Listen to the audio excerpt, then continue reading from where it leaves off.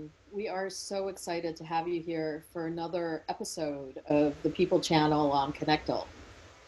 My partner in crime, Tim McDonald, and I are thrilled to be curating the People Channel to talk about issues that pertain to all of us in the world of trust, which is why we're here today. We're going to dive deep into relationships and trust and a lot of different topics. And I am so honored to be part of the Connectal channel with Tim, with the vision and leadership of Mara, who has pulled this together for us to be able to be here, to really focus on conversations, connections, and circles. And one of the things that we need more in the world is conversations and dialogue. So it's really exciting to be here with such amazing people to dive deep into it. On the Connectal channel, there are 3 channels. The People channel is just one of them. We also need to look at regenerative economies with where we're headed in our world today, as well as organizational change and organizational design and the structures that need to support it. So we're going to be diving into a deep dialogue here. You have a chance to join us in the chat and ask questions and also stay a bit later. For those of you who are watching a recording, you can reach out to anyone who's here as well to continue the conversation and build trust as you go along. So welcome everybody. We're thrilled to have you here and to jump into this conversation. That's going to be about an hour. It's going to go by fast because I know we've got amazing people here to really dig into it. So what I'd love you to do is introduce yourself in the way of like, what does trust and relationships mean to you? And if you could integrate your story into that, that would be amazing. So a non-traditional introduction, please. All right, thanks, Ayelet. Hello, everybody. Well, for me, trust is at the foundation of every relationship, and it happens, you have an opportunity to create trust every minute of the day. I think in life, there are trust moments of truth. And most recently, trust has been central to the work that I've been doing as a result of launching a new book called Championing Science. It's a book that my husband and I wrote together to help scientists learn to be better communicators with decision makers, with non-experts. And if there's ever a place where you need to create trusted relationships, it's when you're working with people who don't know what you know and have to believe that what you're telling them is true. So I'm living and breathing trust every day. Just for fun, I looked through the book, and of the 225 pages, there are 25 pages that mention trust and trust building in relationships. So, you know, I see trust as a communicator, which is what I've been my entire career, working a lot with scientists and technologists. I see trust as the root of getting things done in the world. In my world, I frame trust as at the team level, where we're building, and in that context, we call it psychological safety, where we're extending trust to each other, and how do I frame this? Can I be vulnerable with you? Is the primary question, and can I trust that if I bring my whole self to work, that I won't be penalized or reprimanded or looked down upon by my peers for just being real, for being me. And that only comes into play when I have a level of trust at scale with my team. Well, I've been involved in what people often refer to as B2B since the 80s. And so I've always been very focused on relationship when it comes to business. So when social media started really getting popular in the early 2000s, I created a series of practices and tools to use digital platforms to build trust and to build relationships. So I just mentioned that because it's really the foundation of my business in a very explicit way. And surprisingly, I found that many best practices you read about in HBR and stuff like that are really destroy trust.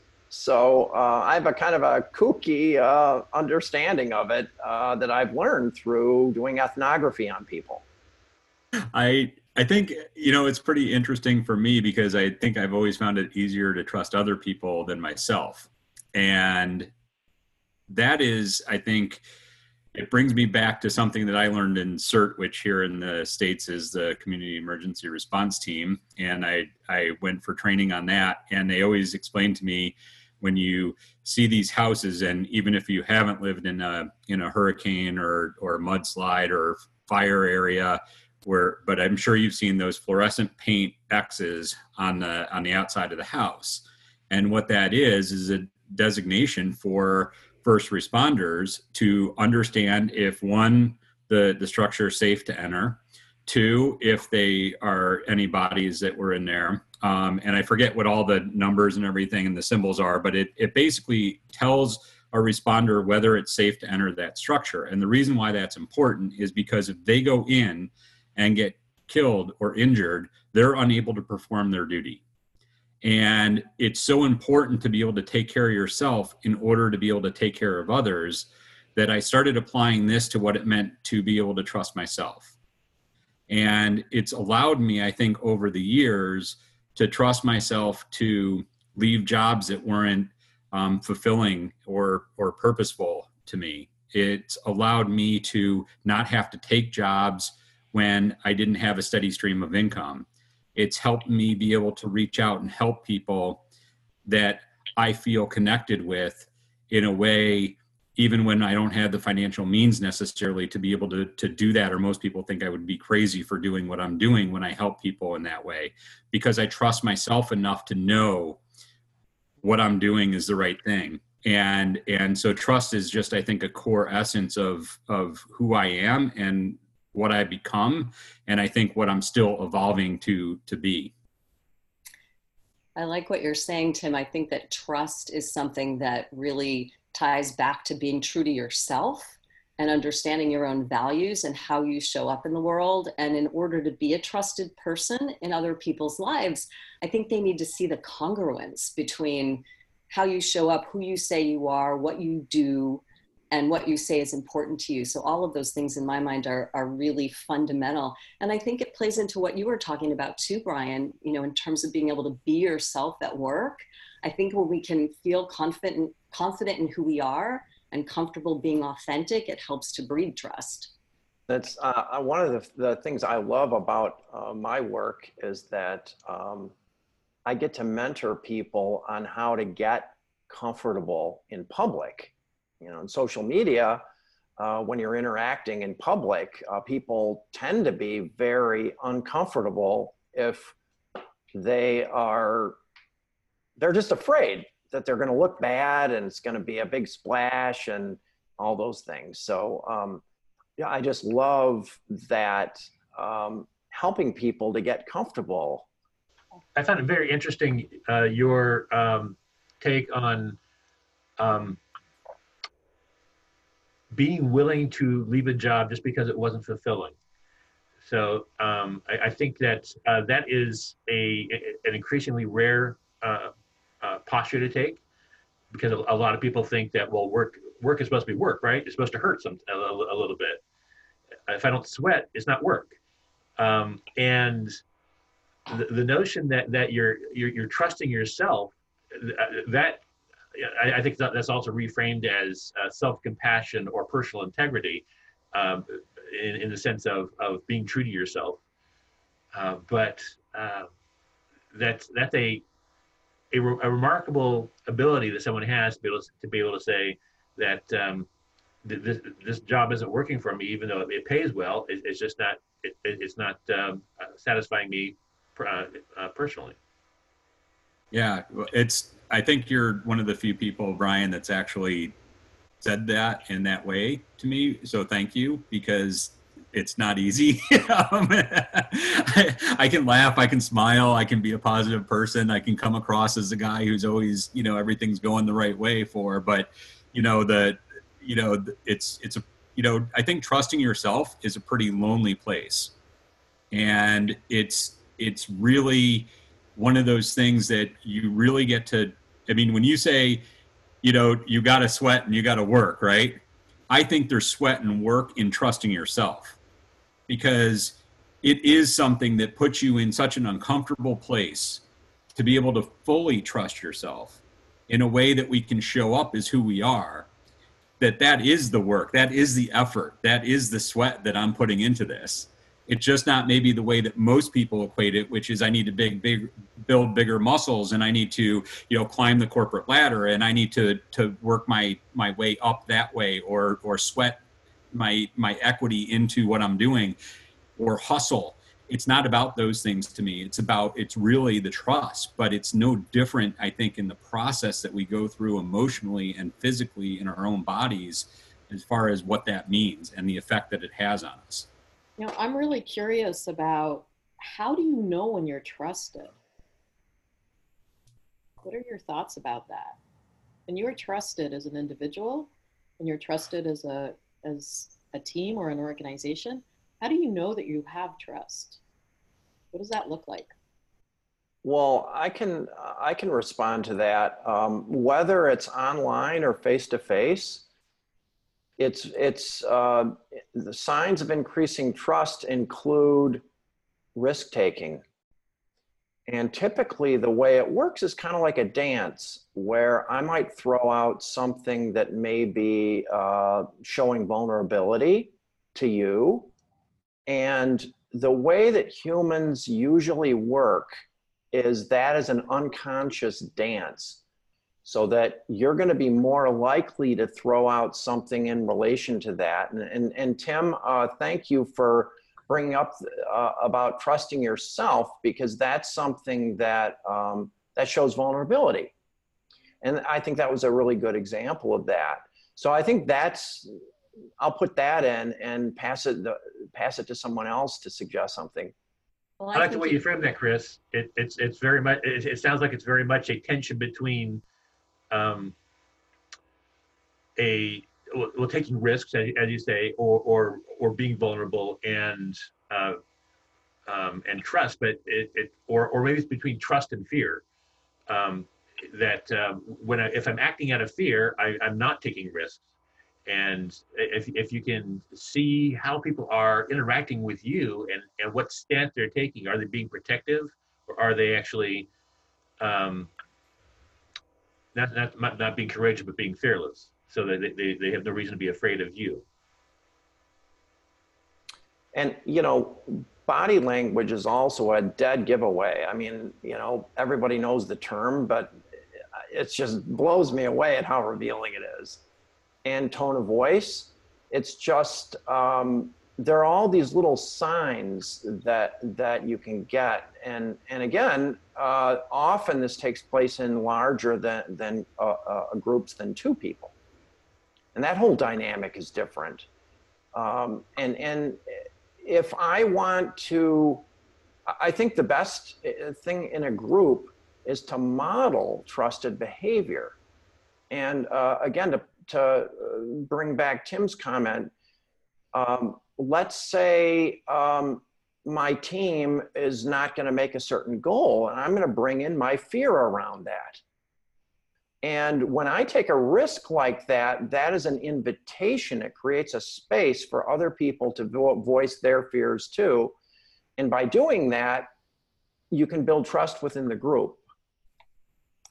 I've seen that in many, many situations, and where I know that trust exists, people are willing to give each other feedback, really, really willing to dig in and be constructive and supportive as team members. I think you see trust when people are unified around a goal and when they can move fairly quickly to get things done. In the absence of that, there's a lot of double checking, a lot of micromanaging, people looking over your shoulder to make sure that you're doing it the way they want it done. And in trusted relationships, there's an unspoken ease that enables people to interact in ways where they can be their best selves. They can be their most creative. So you really, it's like everything's humming when trust is rock solid. The other way that I know trust exists is when people are comfortable confiding in others about how they're feeling. So your point about fear is exactly right. If you can say what you're really thinking and feeling, you're in an environment where you feel there's trust. And it's a wonderful thing when it happens, and it takes work. I was going to say, when you're talking, Amy, about just how everything just works and it just hums along, right? And I'm like sitting here, as when I first asked that question, I'm sitting there going, it just happens, right? It's like, to me, it's just like, I just assume that other people have it of me and I have it of them until it's broken. And to me, that's like the way I just live life. And I was like, I'm sitting here thinking, like, what does that question mean? Because I don't, what do you do to get it? You just show up, you just be you. And that's all. I mean, that's how I live. And so I guess when you were saying that, I'm like, oh, finally, that's what I can relate to. It's just that humming along and being there. And I am, I mean, but there is those moments though, where it gets broken, and it can happen. I think to Chris, your point, sometimes it's just that body language. Sometimes it's that verbalization in a tone. I mean, there are so many ways where that trust can be broken, but I think it's there, unequivocally for however long until it's broken. Well, I think certain people approach life without being trusting. I know some of those people who would rather do it themselves instead of go out to an expert because they've been burned before. I mean, it's lovely to hear that your life experience enables you to approach people with a sense of trust from the beginning. I feel that way too.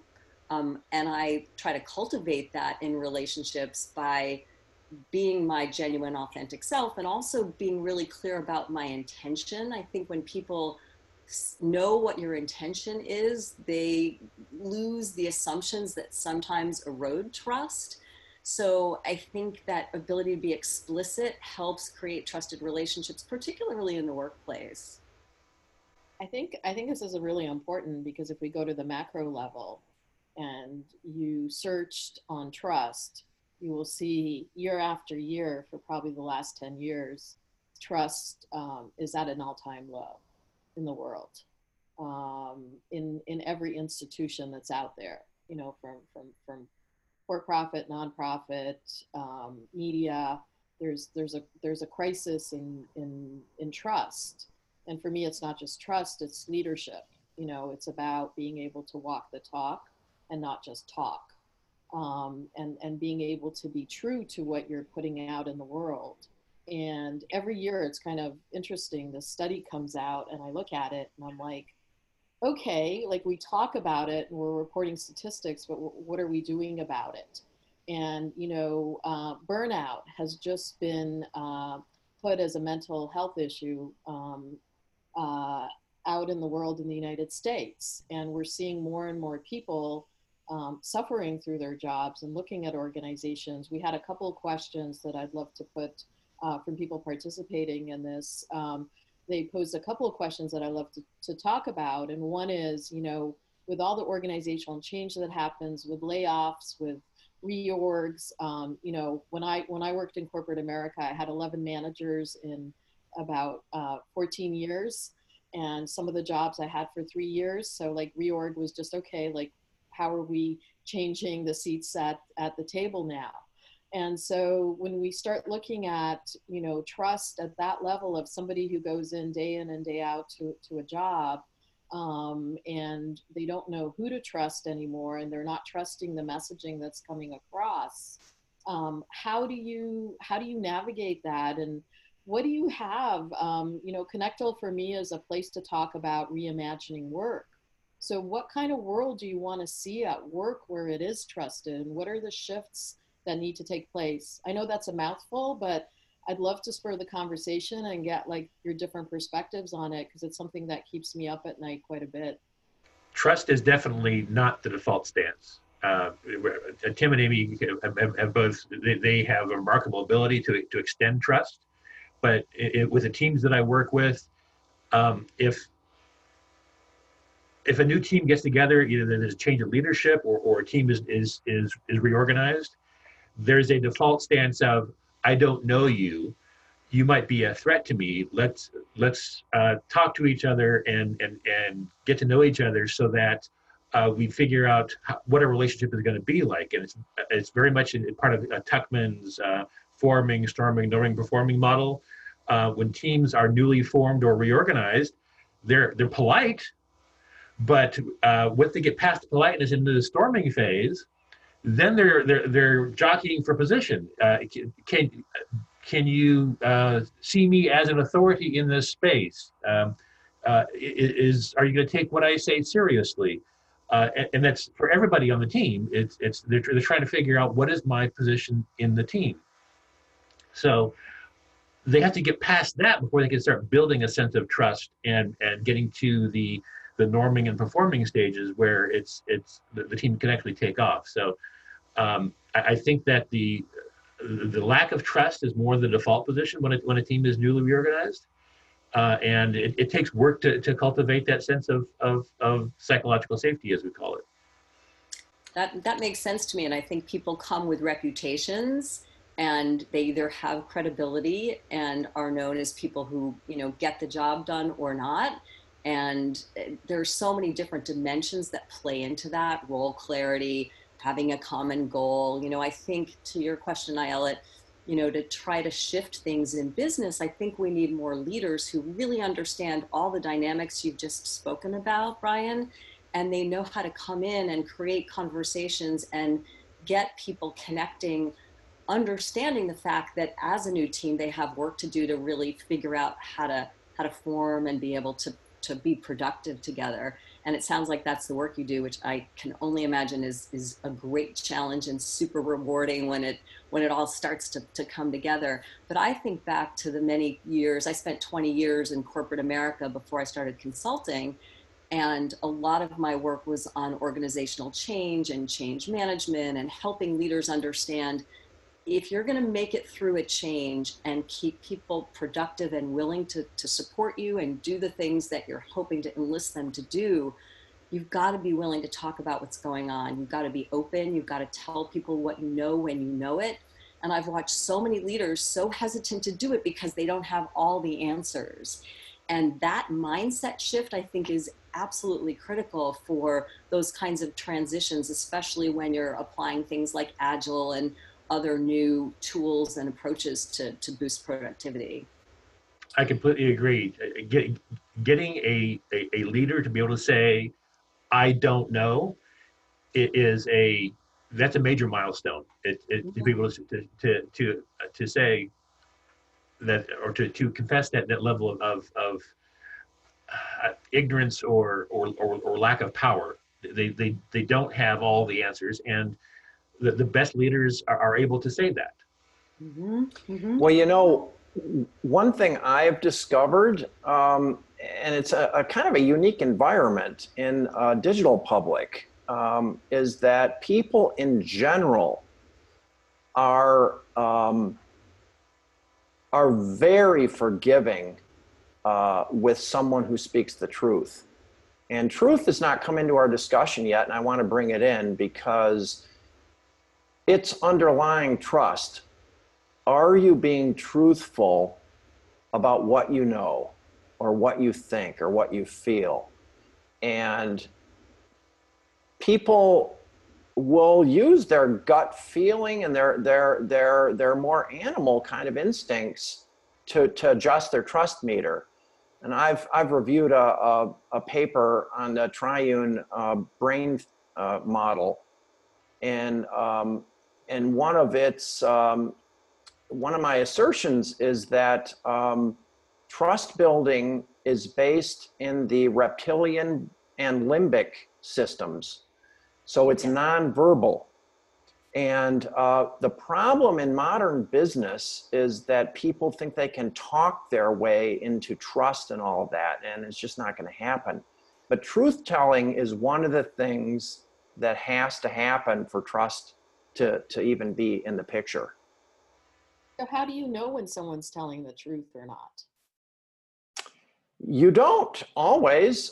Very often, however, if you're astute, there are tells when they're being dishonest or feel that they're being dishonest, but you just don't know.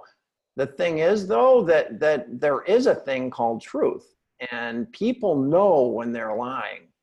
And over time, you can watch their interactions, and you can out them.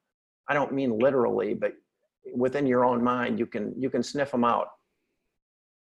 Yeah, eye contact can give it away, and just how people move and shift, the changes in posture oftentimes are revealing about whether or not somebody's being truthful or being comfortable in what they're saying. So it's, yeah, I think that you can sense it and see it. I also think that people have been trained to try to connect with other people by really mirroring what they do.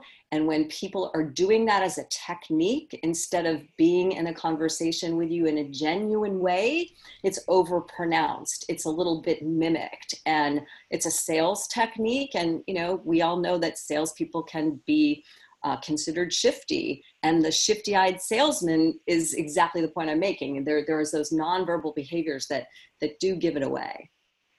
Well, I think this will be the first time in my life I will ever say I'm going to quote Dr. Phil. But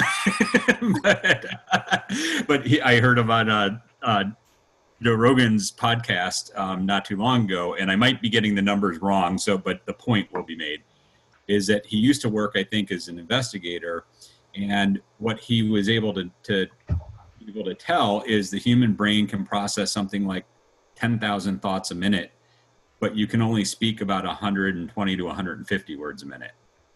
And so people that take time, even if it's just seconds before they start talking, or if they're not going in a clear path, what that does is enables you to be able to see whether there's truth in there or whether they're trying to conceive what they think you want to hear.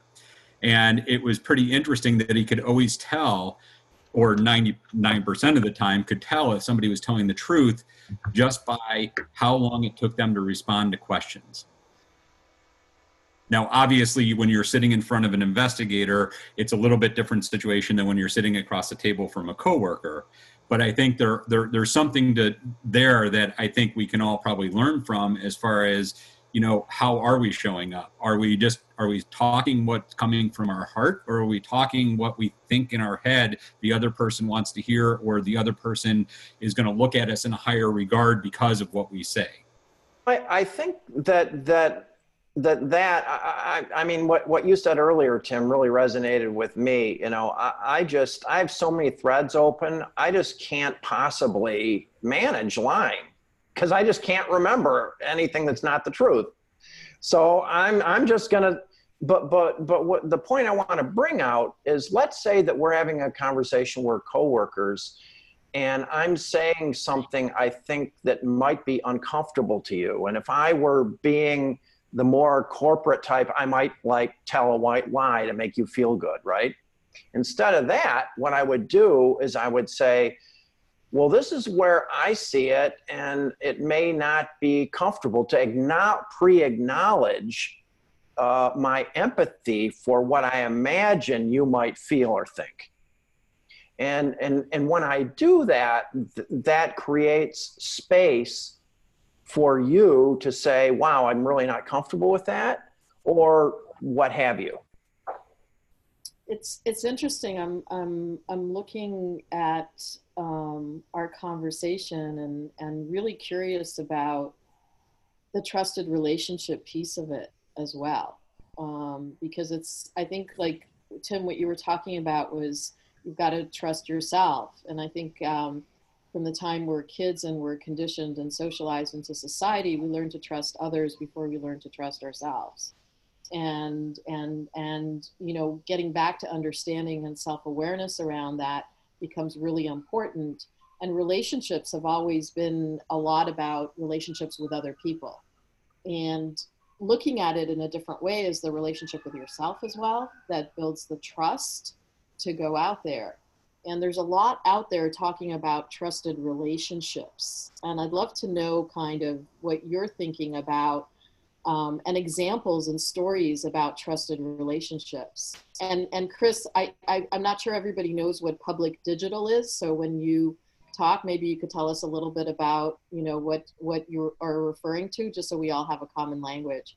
But really about the issue of trusted relationships, because, when I look at this question and I see empowering, I always think, like, why am I giving my power away to someone else? Why can't I show up as an employee and a person and have a voice and have my power? Why am I waiting for the organization to empower employees? And when I reimagine the future of work with so many generations there, looking at the trust aspect of people taking their power back, I think there's a long road ahead. So how do we like create some havoc here? Well, trusted relationship. I've been head of marketing in several B2B companies, and so I've worked very closely with salespeople. And unfortunately, I've not studied this, but just the trusted relationship is really trying to imagine how to win back what we've destroyed by selling. And selling, I mean that in the traditional pejorative term. And so the fact that we even have to call it a trusted relationship shows that something is wrong with the picture. And I think, so in my opinion, the way I conduct myself, every relationship is trusted, or my goal for it is to increase trust or to end the relationship. If I don't want to increase trust with a person, that means I really just don't want anything to do with them, because everything that we do, every gesture, every word increases or decreases trust. So, that gets to part of your question. I'll pass it on to somebody else for the others. Well, to me, trust, there's a foundational principle for trust, and it's pretty simple. It's doing what you say you're going to do. It's that consistency that lets me depend on you. And I think if more people just applied that concept, and it also applies to self-trust, right? Because, depending on what your growing up experience was, you may not have had a lot of opportunities to try things and experience that sense of success that breeds self-trust. But over time, if you set goals for yourself and you continue to move in that direction, you can trust that you're going to take care of yourself and meet your commitments to yourself. And when you do that, I think it becomes something that you can bring to all of the relationships that you have. And when you were talking about stories, I was thinking back to a project I did with an organization called FirstNet, which was trying to stand up the first wireless data network for all the public safety personnel across the country. And Tim, your earlier conversation about CERT reminded me of it. And it was a really interesting trust exercise because you had all these different factions coming together, and you had the wireless telephone companies playing a key role in helping to design this network. And you had all the public safety people not entirely trusting them, thinking that what they were really after was a way to make AT&T more money or some of these other big carriers. So I've lived through those dynamics, and I've watched what it takes. And we had a guy, in fact, part of the story is in the book. We had a guy, Jeff Johnson, who really understood those dynamics. And he spent a lot of time talking to stakeholders and getting real. And it does go back to empathy, really recognizing what people are feeling and what they likely believe so that you can address that in a way that gives them a sense that you're listening, that you care, that you're connected, that you understand the lenses they're looking through. So I think all of those pieces come into play when you're trying to create trusted relationships. And then you have to deliver. You have to do what you say you're going to do. And we have an opportunity every day to do what we say we're going to do. You mentioned empowering teams and how in the dynamic of coming to work and expecting to be empowered, I think is the way you framed it. And sometimes that power is available, and sometimes it's taken back. And I think that's a fundamental question that comes up with the leaders that I coach. That they when they look at how can I make my team more effective, or how can I build psychological safety, which is what we see as the foundation as for building effective teams. They will often ask, on top of that, how can I get my team to tell me the bad news first? Because I really want to know. I want to hear it all. I want to hear the bad stuff. Let's lead with that. And they often don't see that. Well, that means that you have to model that by leading with the bad news first when you're talking to them. So it's very much a sense of, if you're going to empower them, you're going to trust them to be able to handle the bad news and not try and either protect them or protect yourself. This psychological safety, or is that what it is, right? Yeah, and we take that term from Amy Edmondson and her research at Harvard Business School. She kind of framed the whole psychological safety model, and the work I do is built heavily upon that. So I'm just curious, because I mean, it's like I'm not overly familiar with that, but as you talk and I'm hearing you, what I'm hearing is you're basically removing the fear from a lot of the people on your teams. Yes, but I don't focus on that. I focus more on how do we cultivate the kind of culture that we want to work in, and I try and look at it from the positive perspective rather than negating the negative. Oh, no, it's not a problem. I'm just like, I'm totally fascinated with fear right now. So I'm like, I'm not saying it's negative. I'm not saying it's bad. I'm just like, I'm really curious about how this ties into that. But, it's interesting because when Ayelet brought up this question and she brought up being a kid, the first thing that was going through my mind was an example I had when I was in my early 20s about working at a company, and we went through a merger, and I was in a just starting to climb my position from entry level to being a manager. And I had one person working for me, my first ever person working for me. And, everybody in the company was so nervous about what was going to be happening, or was their job going to be safe? What was going on?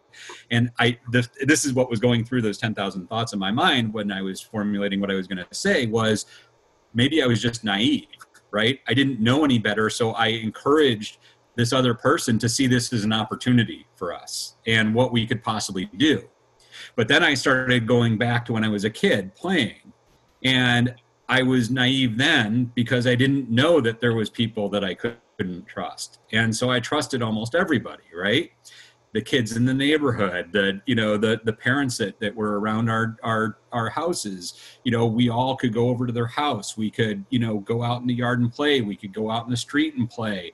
It was that trust that was built because we didn't have a fear of what could happen. We just had the opportunity of what was possible.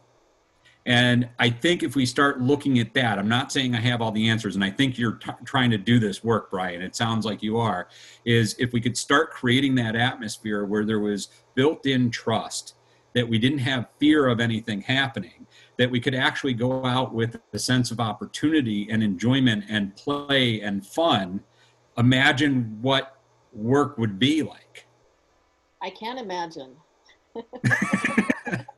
Well, I think people are finding their way to that. I think one of the reasons you see people partnering and doing really creative things together in new ways, and maybe the place for this is not corporations, but I really see an energy toward trying to do exactly that happening in the world. And it's delightful to know that corporations are trying to make it better too, because I fundamentally believe that's going to be a win for everybody. I mean, I think for me, work has always been a joy because I love what I do, and I figured that out really early in my life. And so it's never been a question of pursuing something that didn't inspire me. But I think working with people I trust has given me room to do my best work and to have relationships that are sustained over time. And that's where real magic happens, when you can build on something over a long period of time with people. Absolutely. This reminds me of the focus of my work is what people are increasingly call customer experience. And basically, mostly people hire me, CMOs or people in charge of marketing. They want to increase revenue. But here's the thing. It's not very effective to try to increase revenue. It's much more effective to build relationships with people whose needs correlate very highly with your services or products. But this is I call this the leap of faith, or the leap of trust, maybe, is that if we put our customers first, and not in language, but I mean when the shit hits the fan, we put them first, they will overwhelmingly reward us with their admiration. And after admiration comes preference, and et cetera. And to be more specific about that, how often, I challenge everybody to think back to the last time when a provider has disclosed something that would enable you to hurt their revenue in some way. For example, well, the return period is passed, but I'm pretty sure we can get this done for you. And that is, even if they want to try, increases my trust in them. And even if it's a person in front of me, then that rubs off on the company that person works for. And so, of course, what I have discovered how to do is to have these interactions in digital public, which I call digital public, all kinds of social media platforms or anything that's peer-to-peer, that's where many people are talking and interacting. Other people observe that, and you're not giving happy pictures on your website. You're actually helping people. You're empowering customers to do things. And maybe our product or service failed for that customer, but we're not interested in looking good or bad. We're interested in helping them get done what they wanted to do. So It's interesting. Empower customers. It's interesting you say that, Chris, because, the first thing that popped into my mind when you asked that question, what was the last company that did that? It was Amazon. But then I started thinking about it. And as somebody who has an e-commerce business, not on Amazon, but that has an e-commerce business, I also know people that sell on Amazon. And the people that Amazon is getting the good rap for having such great customer service, taking anything back, even if it's outside the period, not charging you now they're starting to charge shipping fees and banning people. But that can be at the expense of the person that you don't see who has the business, who's selling you the product. And it's not the company that's providing that service. And at their own hit, they're doing it at somebody else's hit, even though they're presenting it as that way. And so I think I think we need to be very cautious of just stating that we trust those people because they're doing those things, because I think it really comes down to the person and not the brand. I think it really gets down to what you just said about what the digital public was, right? It's the peer-to-peer. It's not the company to the person. And about I don't know if there is trust between company and people, are there? Chris, you reminded me of something that a frequent conversation I have with some corporate executives is they're giving a speech that is intended to inspire their division or their teams at large, and they speak in terms of the goal of increasing revenue. And they don't speak about the goal of delivering value to the customer. When the increasing revenue is a side effect. what inspires people is I want to serve the customers. So these executives are responsible for the people who are actually doing the service and delivering the value. By if they would speak to that desire to deliver more value or deliver better value, the revenue, the flip side of that is the value comes back. So that's what commerce is. It's an exchange of value back and forth. And if they are always focused on the revenue side of it, that doesn't inspire the teams. So Absolutely. I see that all the time.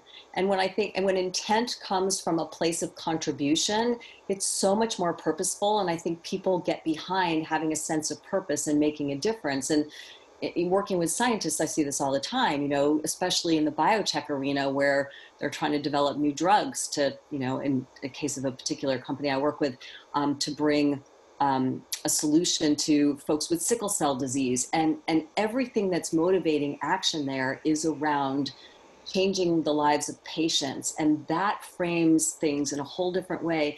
And I think the right motives engender trust. When we see people working for the greater good, and when we see leaders talking about aligning around efforts for the greater good, that immediately starts to tug on our trust heartstrings. And I think it's a really vital part of leadership. Absolutely. And I think that, this is a really important piece of leadership because it's not, I agree with you, when you put your customer first, Chris, it's really important. But when you put your people first, that's even more important because then your customers drive a lot of it. And, coming from a corporate world, what I've seen is a lot of times where people looked at things in a different way, but they had to talk about the way that the company was. So what happens when leaders and with technology, which I love, we get information now from multiple sources, and people are getting information about companies in different ways. And what happens as a leader if you're starting to see the company maybe polluting an ocean or doing things that you don't agree with, and you're towing the company line and there's a trust issue and, you're told that you can give your feedback, but then, there's repercussions if you do.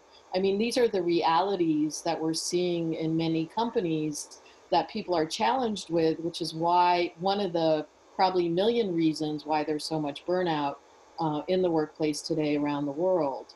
So what are your thoughts about, how do you build trust as a leader when you sometimes are challenged in that position to toe the company line and also to be more people oriented? I was in a ride sharing yesterday, and I was the woman driving me, just quit her job after 15 years in human resources. And these are the questions that we were talking about during the trip, because she lost the trust in the leadership and she felt like there was nowhere to go. And all she was doing was advocating for the company from a legal perspective. So how do we bring humanity back into this? Because I think that's what we're talking about when we're talking about trust and relationships. Well, here's a real opportunity because, in large organizations, we all know that they're very networked, and we can practice truth-telling. And truth-telling is, look, I don't know. This is what I know. This is what I don't know. And I feel like we need to make a decision or take some action based on the best knowledge that we have right now. And that may change by tomorrow, but just being voluntarily vulnerable with what you know and what you don't know. Even in a large corporation, you can do that within a team. And humans are very resourceful. We're very aware of social context. So we might not be truth-telling in a department group because we don't trust them. But within our team, we do. And that's a golden opportunity for anybody on this call, is you can start practicing that with whatever size group of people, and you can create safety zones, safety groups. We do this inherently. So I want to put that out there as a way of hope and to empower everybody on this call, because it can be done.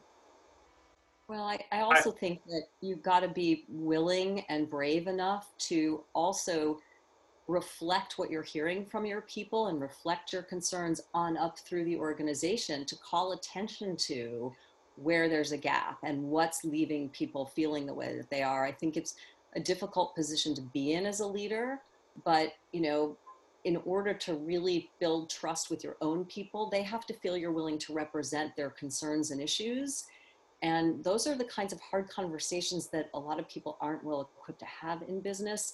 And it's great to know that there are people who are in those roles of trying to help facilitate that. Because I don't know, part of me says sometimes you just have to walk away when there's nothing you can do to change the mindset at the top.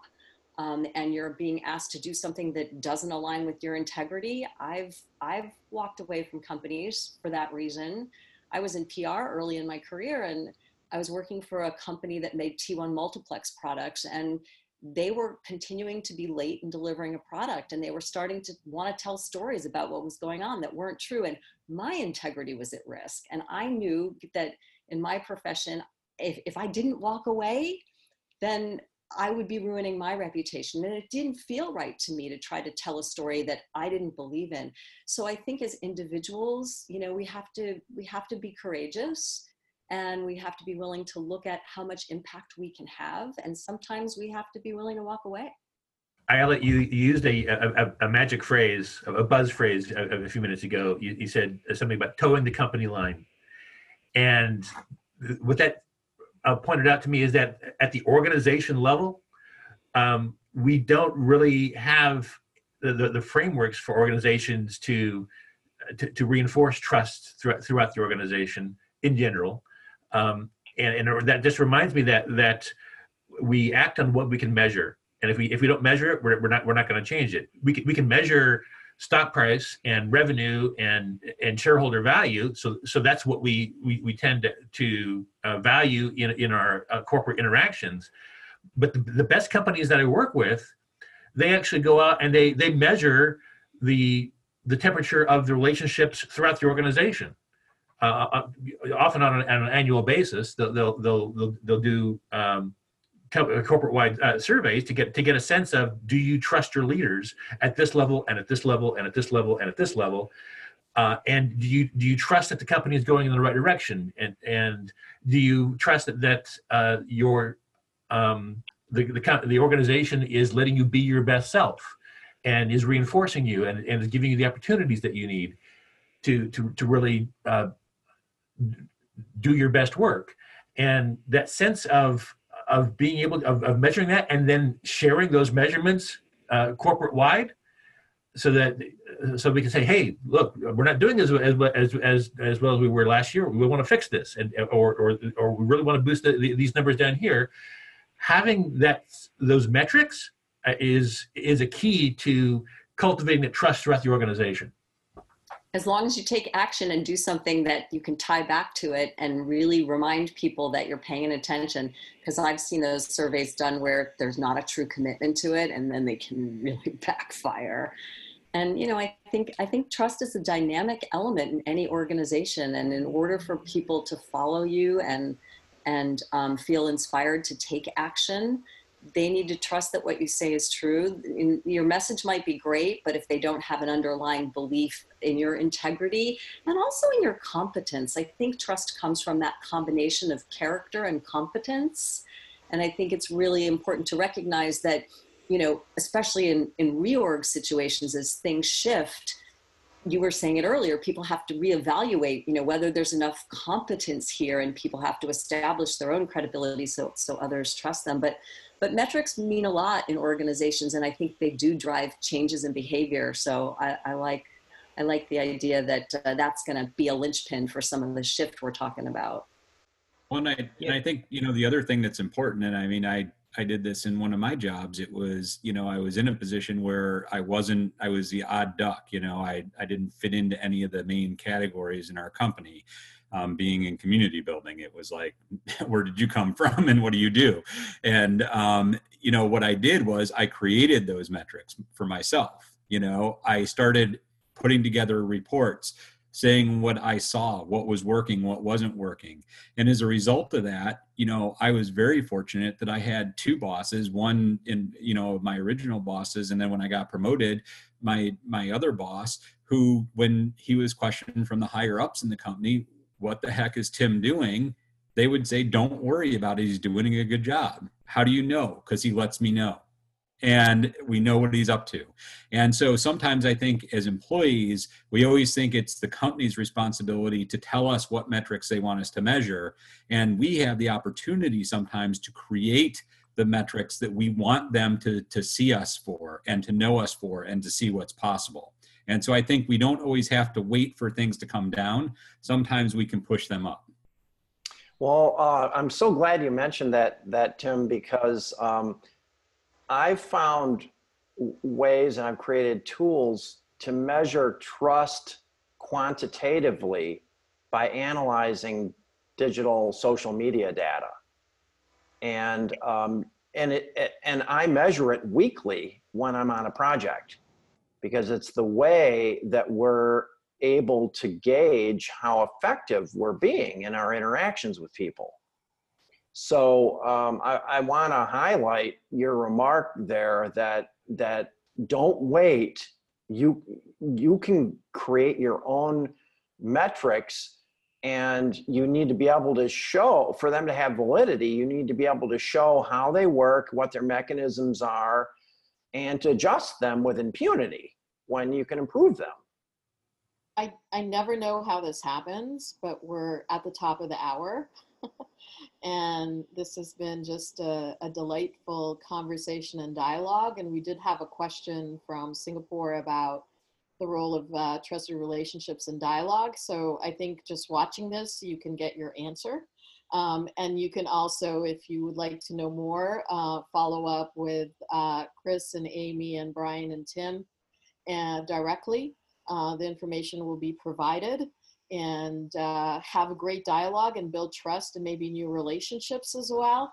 I love this topic because I think this is something that we struggle with quite a bit. And I loved the candor here of the stories and talking about intention and talking about teams, and not just talking about the problems, but also looking at the opportunities and how we build trust, because I know for sure that this is something our world needs desperately right now, is more trusted relationships, more truth, more of us asking questions, and more of us finding our voice. And this is why I love the Connectal channel and what has been created here. And I encourage you to go into conversations on the Connectal platform further on this and other topics that are available, and really dive deep into it. And it's up to each of us to go create the conversations and dialogue. So thank you, everyone. And I wish we can continue this conversation, and I hope we will in other platforms in the digital public, Chris, and on other places that we can have honest, trusting, and beautiful, loving conversations. Thank you, everybody.